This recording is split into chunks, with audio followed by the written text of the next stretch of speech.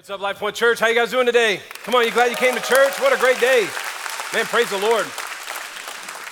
Welcome, welcome. My name's Mike Burnett. My wife Stephanie and I are so honored to serve this church as pastors here, and it is so good to be with you in person. I've been watching on screen, online the last few weeks, and thank you for the opportunity to get some time away, and what a blessing that's been. But it is so good to be with all of you guys today. If this is your first time with us, we want to say a special welcome to you. We love having first-time guests. Can we give it up for our guests one more time today, everybody? Come on, thank you, Lord. We're glad you're here.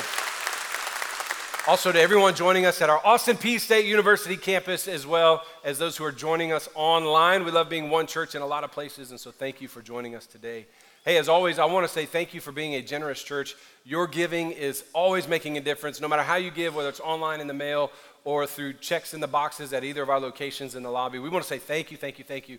In fact, we are a church that believes in bringing tithes, the first 10% of our income, to the Lord, and giving offerings beyond that. And your generosity goes beyond our church. In fact, just last week, we were able to send right under 200 students, middle school, high school, and leaders, and your giving helped make this happen for them to have their summer camp Live Different for our student ministry, and they had a great time. Come on, students, where are you at today? Our leaders that went, you guys did an amazing job. Your giving helped send them to camp. They had tuition costs, et cetera, but you helped underwrite that, and lives will be different forever. How many of you know summer camp, man, for church camp, it is always life-changing and impactful, right, everybody? And plus, some of them had their head on a swivel trying to find their spouse, you know what I'm saying? But at 13, it's a little unlikely. But anyway, thank you for your generosity. And this is Serve Day week. We're going to be, we have multiple ways for you to be a blessing to your community, and this weekend coming up is Serve Day, and I want to invite everybody in our church to participate in Serve Day. At all of our locations, we have our red Serve shirts available, and so make sure that you grab one of those. And if you're not already a part of a project, create one, join your small group, reach out to a neighbor, do something to create a Serve Day project, or you can get on our website and join a project that's already going on. We also have reprinted, this is a great week to grab these in our lobbies at all locations. We have, these are just a something extra to let you know God loves you, and so do we. It's a Life Point Church invite card. Actually, there's no invitation. It has our name and website. But if you're at a restaurant, a gas station, you just want to be a blessing to somebody, leave this with them. If you're a bad tipper, don't leave this with the server. If you're a great tipper, slip them a little card and just say, hey, this is a little something to say we love you, or we're thinking of you, God loves you, and so do we. But we have these random act of kindness cards available for you at all of our locations. And when you came in today, you should have received a 3x5 index card. If you don't have that, you'll need it for the end of the message as we respond to the Lord today. How many of you enjoying this Summer at Life Point series so far? Anybody getting a lot out of it? I'm so thankful for our team of preachers. It's been great to listen every weekend. Pastor Mike Campbell, Pastor Jordan Smalley, and for the first time at Life Point, Pastor Elmer Cañas preached last Sunday. Come on, that was great.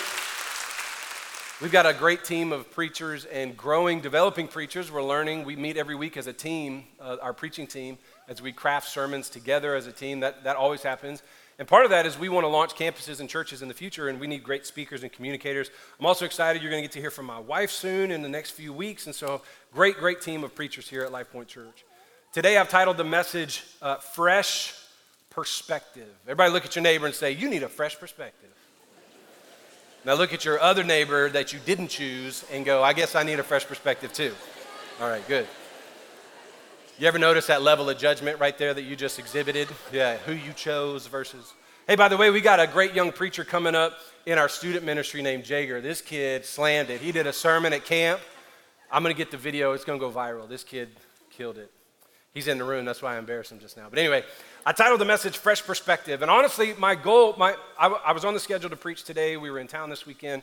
But I was going to pull out an old message and reuse something from like 10 years ago. But honestly, as I was just last week driving back from one of our family members home, I really felt God impress a message that is for today and for our church. And it includes this giant display. It'll make sense in just a moment. Stay with me. But today's message is brand new, and it's something that I really believe God wants for us, especially as we are preparing for the series that is ahead of us this fall.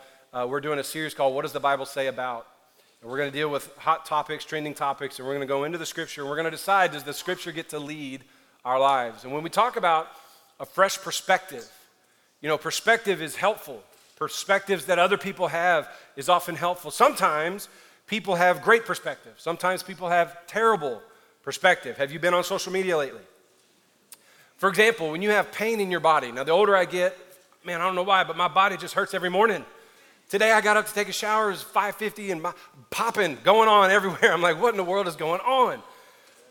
But how many of you know when you go see your doctor and she tells you what's really happening, it gives you a fresh perspective. It gives you a different view in order to treat yourself, or to treat the issue and to get better.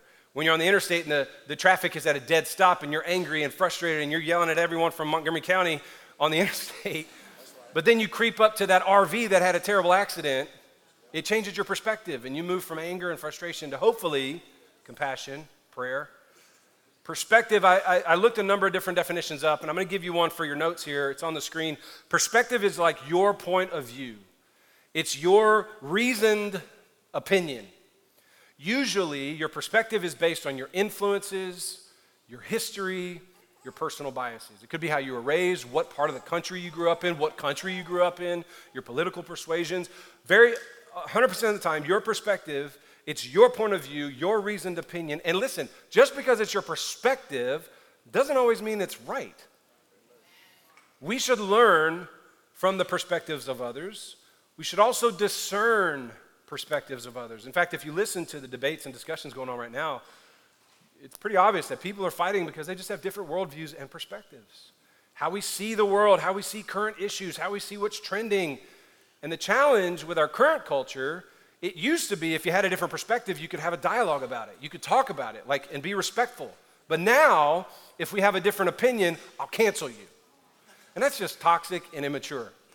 So I want to encourage you, don't give in to that. We have this attitude now, the mob says, if you don't agree with me, then we can't be friends and we're going to destroy your life. But as Christ followers, we're different. As Christ followers, we have a unique perspective. I want you to write this down. As we pursue Jesus, we learn his perspective. And because we follow Jesus, we adopt his perspective.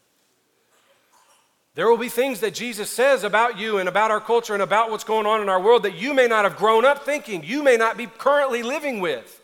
But as you grow closer to Jesus and his word begins to inform you of his perspective, as Christ followers, we submit to his perspective. I'll be honest, that as a pastor, I've been watching. I'm challenged by people who call themselves Christ followers, but carry a very worldly perspective on certain things. We're unique in that because we say we follow Jesus, we then follow his perspective. It's a key part of belonging to the kingdom of God. Now listen, following the perspectives of Jesus, it's not always popular. It's very often countercultural. I know it's not popular. In fact, look at what's happening in our world right now. But following the perspective of Jesus is what got him arrested and beaten and crucified. He had a different perspective. And we follow that too. I want to challenge you this summer on any issue that's going on, trending, popular, whatever you're passionate about, and things that maybe you're just really you're staunch about. You will not move, you will not bend. You're living a certain lifestyle or politic or way. I want you to spend time this summer seeking God's perspective. Parenting, discipleship, discipline, money, church attendance, abortion, marriage, gender, sex and sexuality, addiction, Christian nationalism, love and forgiveness, submission to leadership, all of these topics. Seek God's perspective. Dig into God's word. Pray about it. Ask the Lord. Spend time with godly counsel to discern what's God's perspective. Recently, I've been asked a lot, and I've been told I need to put out a statement about the overturning of Roe v. Wade in our country. And poor Jordan Smalley was preaching that day when that happened that weekend. He's like, what do I say? I'll say it when I get back. And if you'll be objective in listening, you'll see the clash is over perspective. How people view this debate and argument is a different perspective. But we have a perspective that's informed by the scripture. And you may not agree with it, but we can still submit to it. The perspective on abortion is really simple. God says, before I formed you in your mother's womb, I knew you. So the debate is like, is that baby a viable human? When does life happen, at breath or blood? Before I formed you in your mother's womb, God says, I knew you. And now, hang on. The method of conception does not determine God knowing that child. How many unplanned pregnancies in Scripture? Jesus, Moses, Samson. So it's perspective. Other people will say, well, then you don't care about women and women's rights. Of course we do. Of course. We love life. We love humans. We love people. So we have to come at that from a perspective influenced by Scripture. If you just come at it from a perspective of the culture or politics or your experience, here's another perspective. I've been in pastoral ministry for, I don't know why there's no mic on here. I don't know why. I've been pastoring over 20 years. I'll tell you another perspective I have. Is walking with women on the backside of that decision. So before you start demonizing people, come be a pastor with me for a while. That whole issue is so hard. But we celebrate the opportunity for life for someone who God says, I knew you before God formed you in your mother's womb. And all these instances and cases, it muddies the fray on perspective. We believe. Why would we partner with the Hope Pregnancy Center for a decade and a half if we didn't believe? And for every mother who's had to go through that tragic decision, we are with you, we love you, and we want to serve you. That's our perspective. So I had to speak to that because it happened.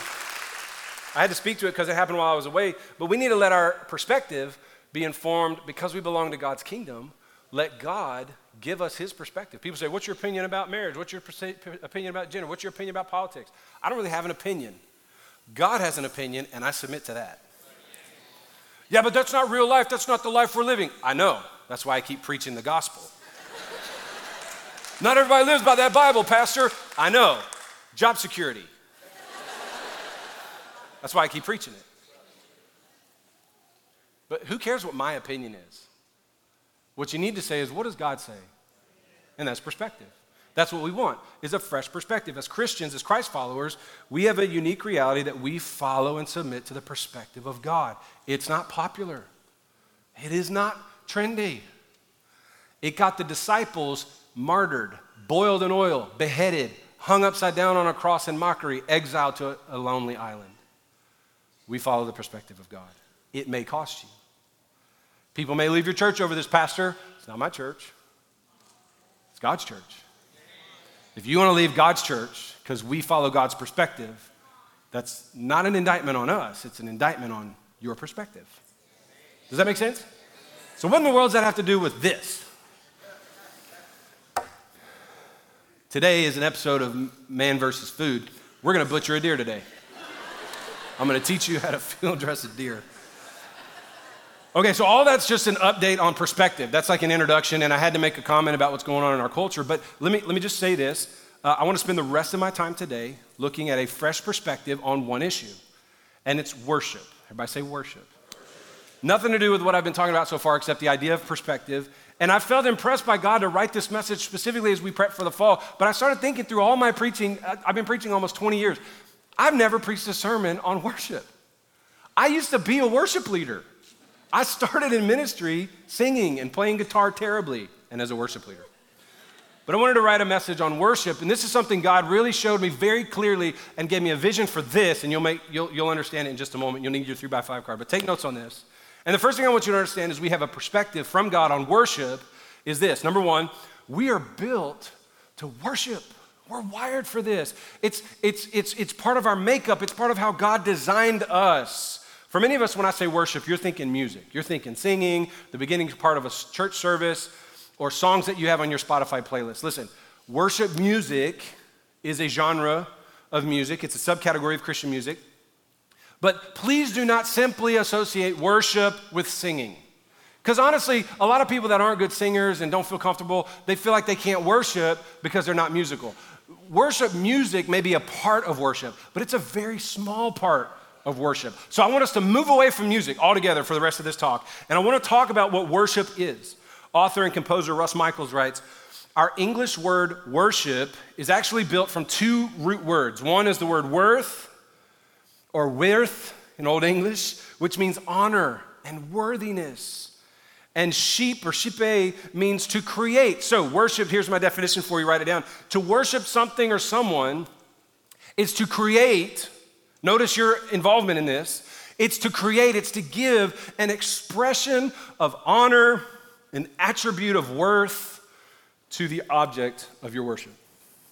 It's to create an expression of honor. It's posture, it's attitude, it's so many things that we do to create an expression of honor. And we're wired for this. Another way to see worship is the word worthship. What you place value on, what you honor, what you give, what you deem worthy is what you worship. Are you hearing me? More than a song we sing, worship is about showing honor. It's about giving due worth to something. It's where your devotions lie, your passions. All of you worship something. All of us do. We're wired for this. Now, in the scriptures, there are two things. There's a physical posture of worship, and we see throughout the Bible, and a lot of other religions still practice this. Christians not so much, especially in the evangelical or like the more contemporary expressions. But first of all, the posture of worship is prostrating yourself. Anybody remember the old hymn, "An angel's prostrate fall"? Anybody ever sing that? Angels prostate fall. All the doctors are like, that ain't right. Prostrate with an R means to lay down, to bow down. And there is a physical prostration. In fact, I want to encourage you this week in your prayer time, bow before the Lord, kneel down in your room, in your private space with God. Lay down before the Lord and prostrate. But it's not a required physical posture, but it is an absolute required heart posture that we say, God, I'm bowing down before you. I'm laying my life. And second is the mental and attitudinal reality that to be a worshiper of anything, to show high honor and exceeding worship, that you now bound yourself in service in some way. Think about it. Physically, we fall forward, we prostrate ourselves. Attitudinally, we submit ourselves in service and devotion and commitment to the thing, the one, the person, the idea that we worship. We're wired for this. If you don't know, let me help you. It doesn't matter if you're a believer in Jesus or not, humans love to worship. You were created for it. It's part of the Imago Dei, the image of God within you. But not all people worship Jesus. That's what we want. Can I hear an amen? But people worship other people. People worship and show worth and honor and high esteem to leaders, to celebrities, to sports teams. They show it to parents. Some parents show all worth and honor to their children and their crazy sports schedules. To athletes, to villains, to concepts, to money, fame, and power. We have a knack for ascribing worship, for laying down our hearts or bowing down our lives towards various political ideologies or positions in culture, to social ideas and constructs. We go nuts in an airport when we run into a famous person because at some level we believe they deserve honor and worthship. We crowd them and we want their photo.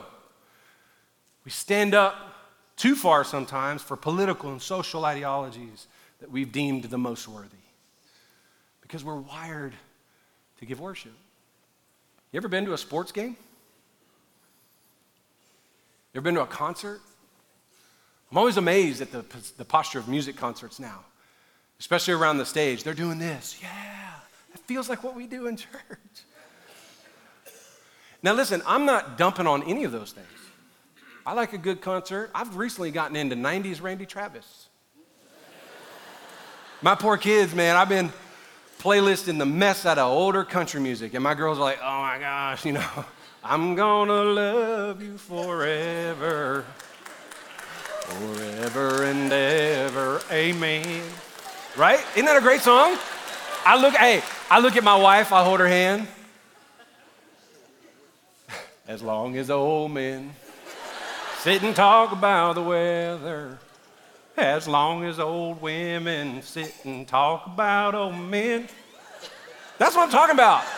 I go, girl, I'm yours forever. Forever and ever, amen. My girls are barfing. I'm like, shut up.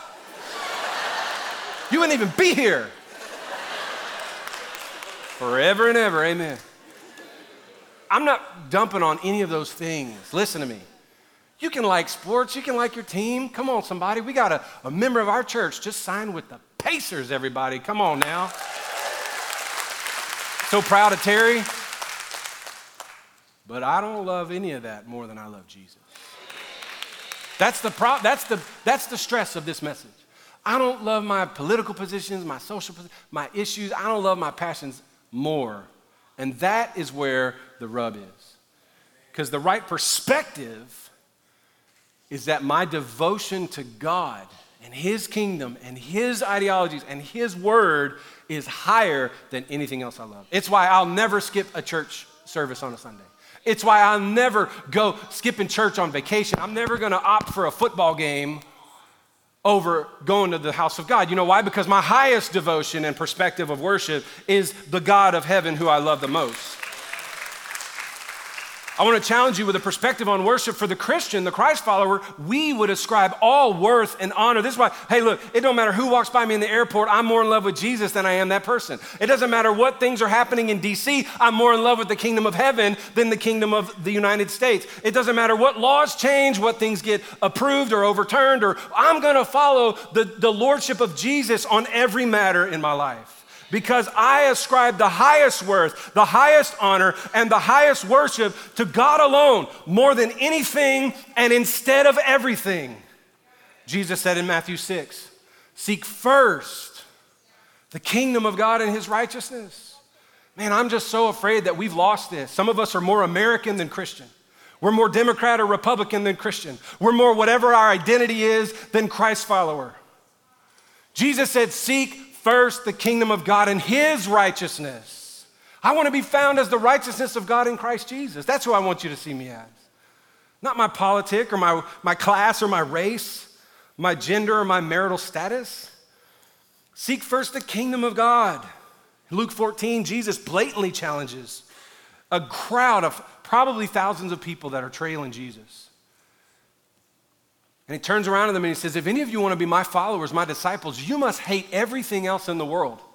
You got to put second your family of origin, your parents, your spouse, even your children, and your own life. And then He said this, or else you're not really my disciple. Now listen, He was talking to a massive crowd of believers, but not followers. The perspective of worship for the Christ follower is I love Him more than anything else. I love Him first and more. Worship is about our posture and our attitude towards Christ overall. Colossians 3, Paul the apostle writes, set your mind on things that are above, not on things that are on the earth. How many of us over the last 2 years have obsessed about what's going on in this world? And we've lost our hunger and passion, or we've feared, where's God in all this? Can I just encourage you for something? Be objective. We are living in a moment that's stressful and chaotic and crazy. But in the grand scheme of the human experience, God's not off His throne. You know what's awesome that's happening is God's saving kids at camp last week. God's wrecking their lives. God's changing people in other countries where we're sending missions dollars and teams. God's growing the church in untold thousands and thousands and thousands at a time in Iran, Iraq, China, communist North Korea. The church is on the move faster than ever. Set your mind on things above, not on things of this earth. Perspective of worship. In Mark 12, Jesus said, you should love God with all your heart, all your soul, all your mind, all your strength. I hate this verse. Because sometimes I really love God with my soul, and I really love God with my heart, but I don't really love Him with my mind because I'm not checking my mind right. I'm not having good thoughts. I'm not watching right things. I'm not listening. You know what I'm saying? Like I'm obsessing over my 401k, or I'm obsessing over what's happening in the culture and where do I protest and who can I cancel. Sometimes I go, God, you got my heart and soul, right? Come on. Dun, dun, dun, dun, dun, dun, dun, dun. Heart and soul song. Anyway. But not my mind and my strength. Can't have my strength, God. I'm working for me. I work hard for the money. Jesus said, you got to love God with the whole person. It's a perspective on worship. Think about what we honor, what we worship, what we're the most, here's the way to test that. What are you the most passionate and zealous about? And I'll tell you the answer for most humans. It's ourselves. Jesus said, you can't be God and me be God. God loved me more than you. But this is how you made me, God. I was born this way. Get born again. This is how you made me. Well, I'm making you into a new creation. God, I was raised this way. You know my parents. Yeah, but I'm your daddy now.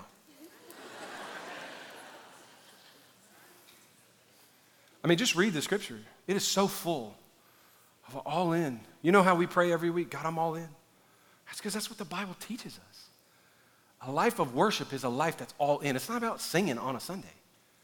A fresh perspective of worship is an all-in life. Think about King David. There's a scene in 2 Samuel where the king of Israel killed Goliath, second king of Israel, followed Saul. They are bringing the Ark of the Covenant into the city of David, which is the city next door to Jerusalem gates, where David and his palace was. I've been there, it's amazing. And it was just below the Temple Mount, where Abraham built the temple to God, anyway, it's in your Bible. So he's there, and here's David in the city of David, and they bring the Ark of the Covenant. Now, normally a king is refined, leading processional with the priests and prophets behind him. Not this day. David goes bananas.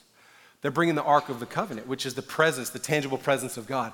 David's out there jumping and leaping. He's, Irish dancing, jigging. I don't know what he's doing. And it says he's spinning around and leaping before the presence of God. His wife, named Michal, which is also a man's name, she is watching this and gets so angry at David.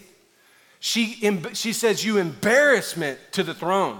How dare you dance and be so unrefined? In one translation, she says, you're being so undignified. Can you imagine the Queen of England, 97 years old, walking to Buckingham Palace with the priests of the Anglican Church behind her, and she's up there going, yeah, the Lord is in the house, woo, woo, woo. And she's spinning around in her robes, rising.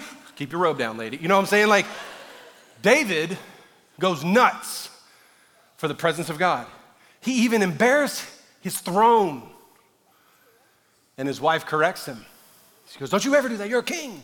And he goes, it was before God.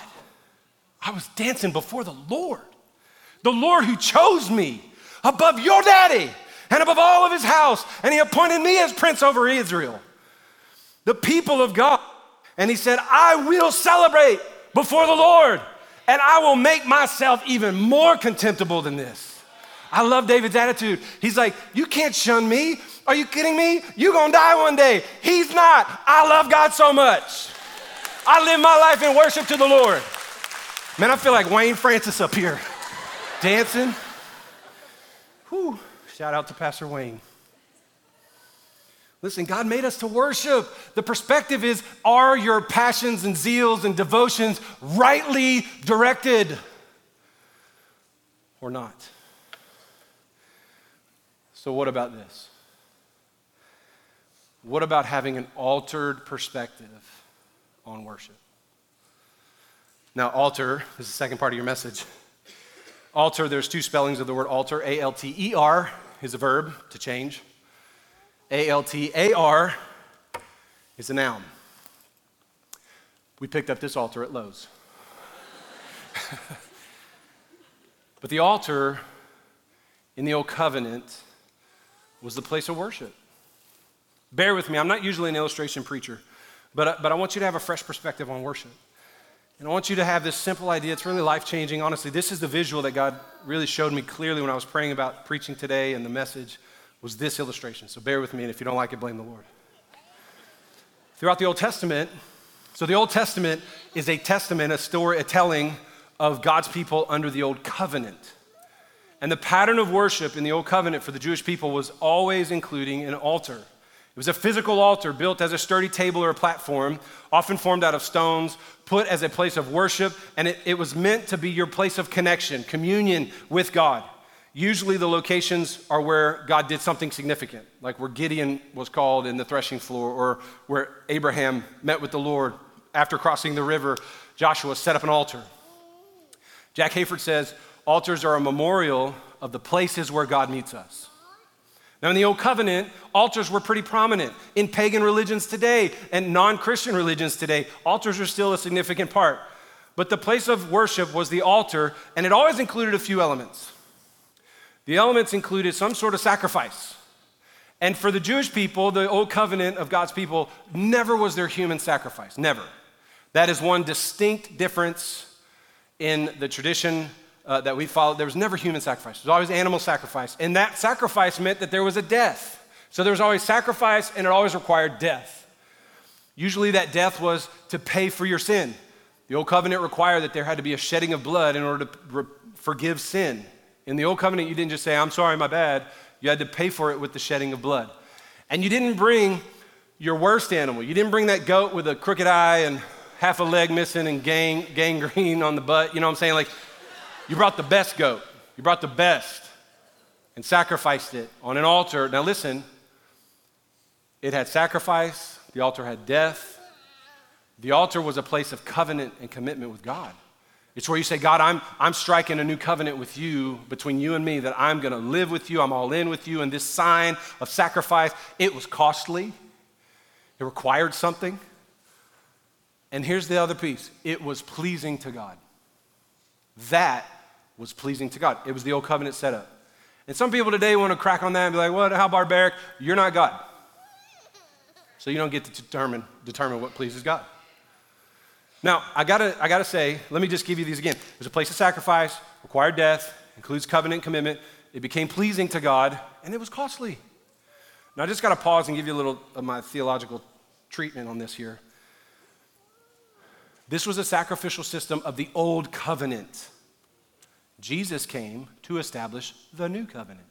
In fact, listen to me, the book of Hebrews says, in establishing a new covenant, Jesus made the Old Covenant obsolete. So I just want to be very clear. You don't need to go build this in your backyard. You don't need to have an altar. I'm going to use this as a metaphor and an illustration. Let me show you the last altar that God ever was pleased by. It was the altar of the cross of Calvary.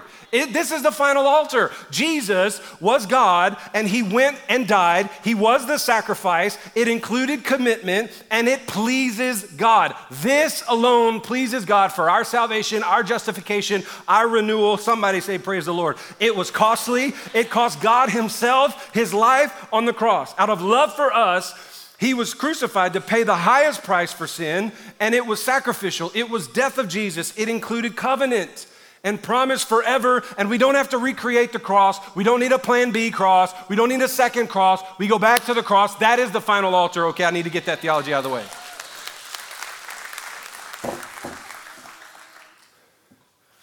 So again, don't go build this in your backyard. I just want to use it as an illustration of what altered living looks like, okay? And because Jesus did that, you can now do this from a place of your heart, from a place of who you are all the time. See, as Christ followers, we live every day, listen to me, we live every day as an altar of worship. Because we have a relationship with God, we live every day with a posture and an attitude that says, Lord, my heart is bowed to you. I am a sacrificial gift to you. All of my life I lay into your hands because you are the highest object of my affection and worship. It's as if we're living sacrificially all the time. That our living for God doesn't require the death of Jesus again or an animal, but it is a death to ourselves. It's a death to our flesh. It's why Jesus said, if you don't love me first, you're not following me. It's a death to our desires, our dreams, our ambitions, our stuff. So bear with me as I illustrate this. I want to show you some of the things that maybe we would put on the altar. You know, Jesus said, where your treasure is, there your heart is. Pastor Willie reminded me of that in this sermon. So we got you a treasure chest of some things that maybe need to lay on the altar before the Lord. I want you to think about everything you love and you're passionate about. All your perspectives, your beliefs, your ideologies, your relationships, your habits, hang-ups, your profession. your success, everything about your life. And let's see if we're willing to offer that to the Lord sacrificially to be pleasing to Him as we worship. Let me start with our family. This is clearly not my family because there are boys in the picture. So stock photo family here. For many of us, this is like coup de grace, man. This is the height of human life. Can't wait to get married, settle down, have a family. That's not everybody's story.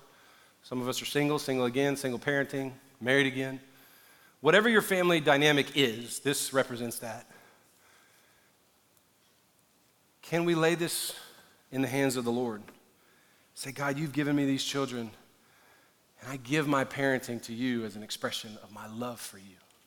God, the way I discipline them, the way I provide for them, the way I work hard for them, the way I cover them as a father, as a mother, may it be an expression of my worship to you, God. I lay my family. Now, it's not like Abraham laying his son on an altar. That altar's dead. You don't have to sacrifice your children. Some of you just got real excited and you need prayer. The point is, hey, and here's why this is important. I've pastored long enough and I live in America and I work with a bunch of suburban people. Some of us idolize and worship our children and our families way too much. You need to hand that to the Lord. God, I'm going to parent. We're going to focus. That's for me and my house. We're going to serve the Lord. Well, all the neighbors are acting a fool. Not my house. All my kids' friends have blank, blank, blank, blank. Yeah, but we got a different perspective. This house, we're going to serve Jesus.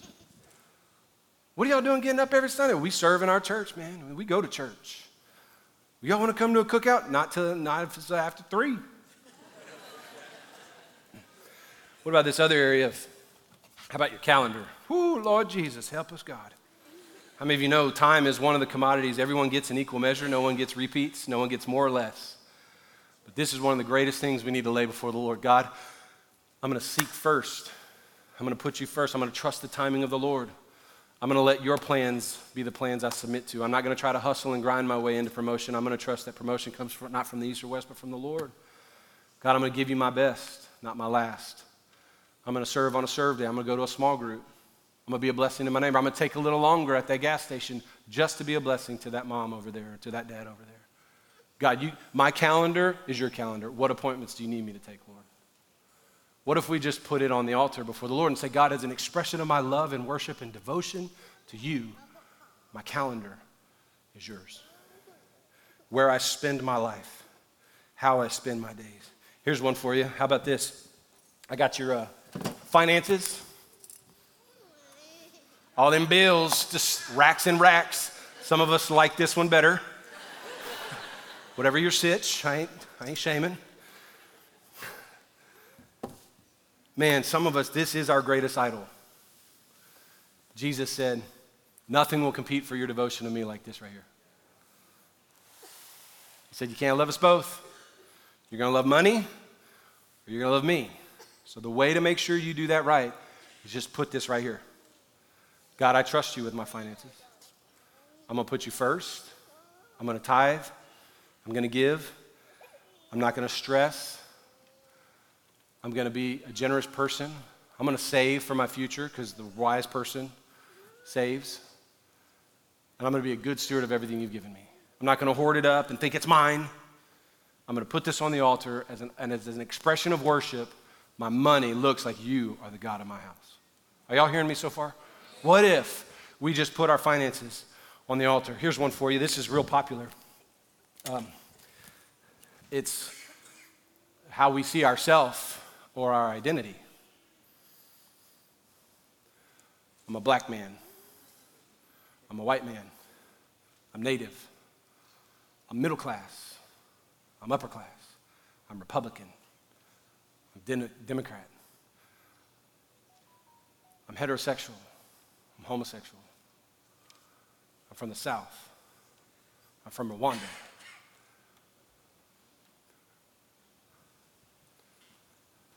I'm a son of God. I'm a child of the King.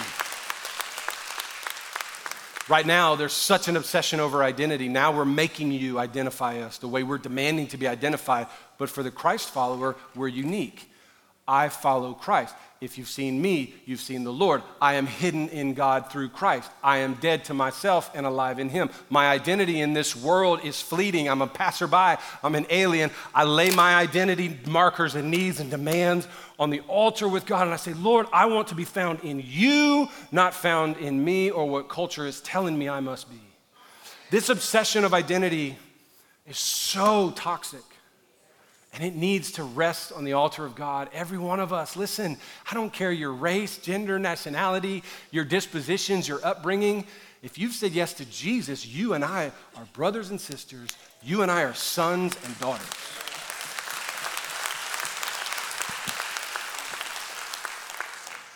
This one's fun.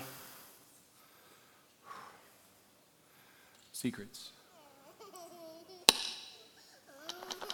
I got a lot. Sin.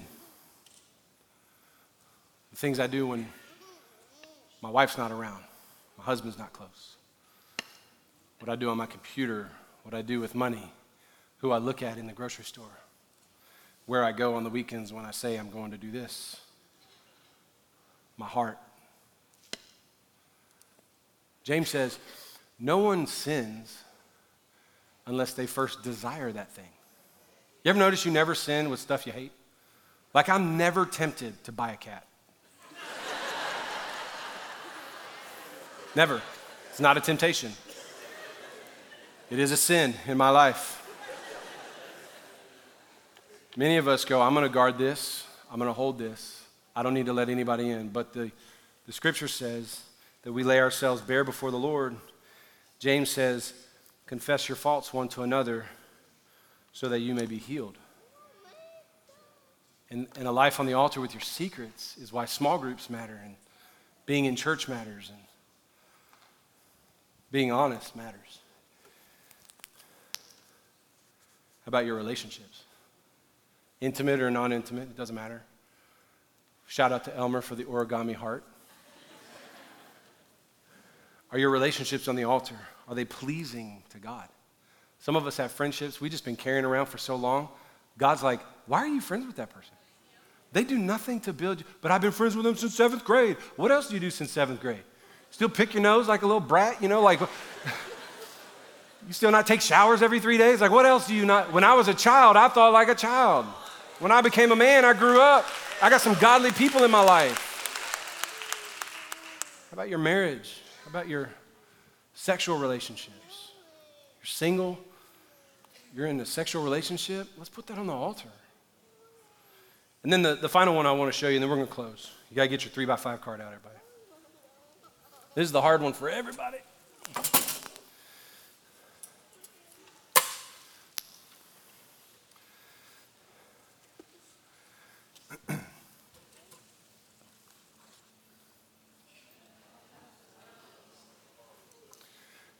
Who's nervous? This thing's about to fall over. Hey, look at me, not the screen, unless you're at Austin P or online.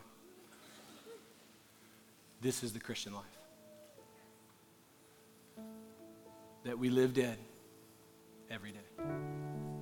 Look at Paul's writing to the Romans. Chapter 12, verse 1. He writes to a bunch of pagans who understood temple worship and sacrifice.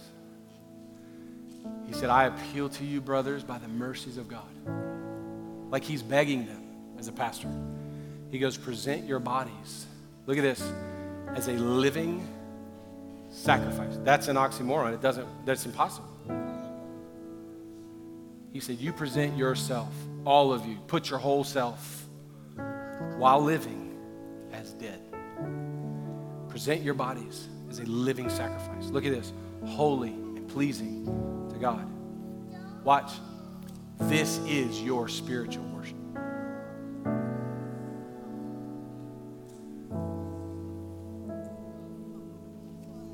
This is the Christian life. That we live dead to self and alive to Him. Some of us are like, okay, fine, I'll put my calendar on that altar. But if you just put you on here, all this comes with you. Paul says in Galatians that I've been crucified with Christ. It's no longer me who lives. It's Christ living through me. Your gender issues, your sexuality issues, your money issues, your political issues, let all of that die as you come alive in Christ. Here's the great irony of the kingdom of heaven. You ready? In order to truly live, you must die. In order to truly live, you must die every day. This is the prayer. God, I offer myself as an offering, a sacrificial offering. This day is yours. My ambition is yours. Everything I say, may it be pleasing to you, oh God. Every relationship I'm in today, God, how I see myself today, my secrets and my shame, my family, it's all a gift to you today. God, I'm living sacrificially with you as God on the throne over everything. This day is yours. This life is yours. My ambition is yours. My dreams are yours. I have been hidden in Christ because of his resurrection. I am alive only when I die every day unto God. Here's the other irony. The only way to find freedom is to become a slave to Jesus. This is the Christian life. This is the image God gave me when he said to preach this sermon. This is the way we are to live every day. Please stop trying to win worldly battles. Let's live as unto Jesus. You may have to die to some things. You might need to break up with some people. You might need to shift your budget around. Let's start here. Live dead. I'm all in. I appeal to you, Life Point, as your pastor, by the mercies of God. Would you present your whole self, all of you, as a living sacrifice, holy and acceptable to God? This is a life of worship. On your card, I want you to take just a moment. I want you to write areas in your life that you need to place on the altar before the Lord. Some of you are mad about this sermon. Some of you are like, man, I don't even know what to say. Well, you can start with my whole self. Just start there. Then maybe you need to put your identity on this altar. Maybe you need to put your finances on the altar. Maybe you need to put your politics on the altar. Maybe your sin, your fear, some forgiveness on the altar of God today. But for the Christ follower, you're gonna have to put your whole self on this altar. The reason I have it so high is I don't want my feet touching the ground, giving me excuse to run off. I'd sit cross-legged, but I'm afraid I'd break something. I want you to write them down. This is your devotional card for the rest of the year. And I want to lead us in a chorus while you're sitting there. You don't even have to sing it with me. This is how we're closing, and after I sing, we'll hand it off to our campus pastors in response and prayer. We're going to pray an all-in prayer, and our campus pastors will lead us in that. We sing a song here called, "Oh, Come to the Altar." The Father's arms are open wide. And I remember when that song came out, I was like, we ain't singing that song here. I don't even believe in altars. That's Old Covenant. And that's what, you don't have altar calls here, right? Like we pray and we end. Here's the deal. Your life is an altar to God every day. So when we sing, "Oh, come to the altar," it's come to Jesus. His arms are open wide. Write down the areas of your life that you're going to give and put on the altar this year. Some of you can do it today. Some of you, it's going to take you to the end of the year.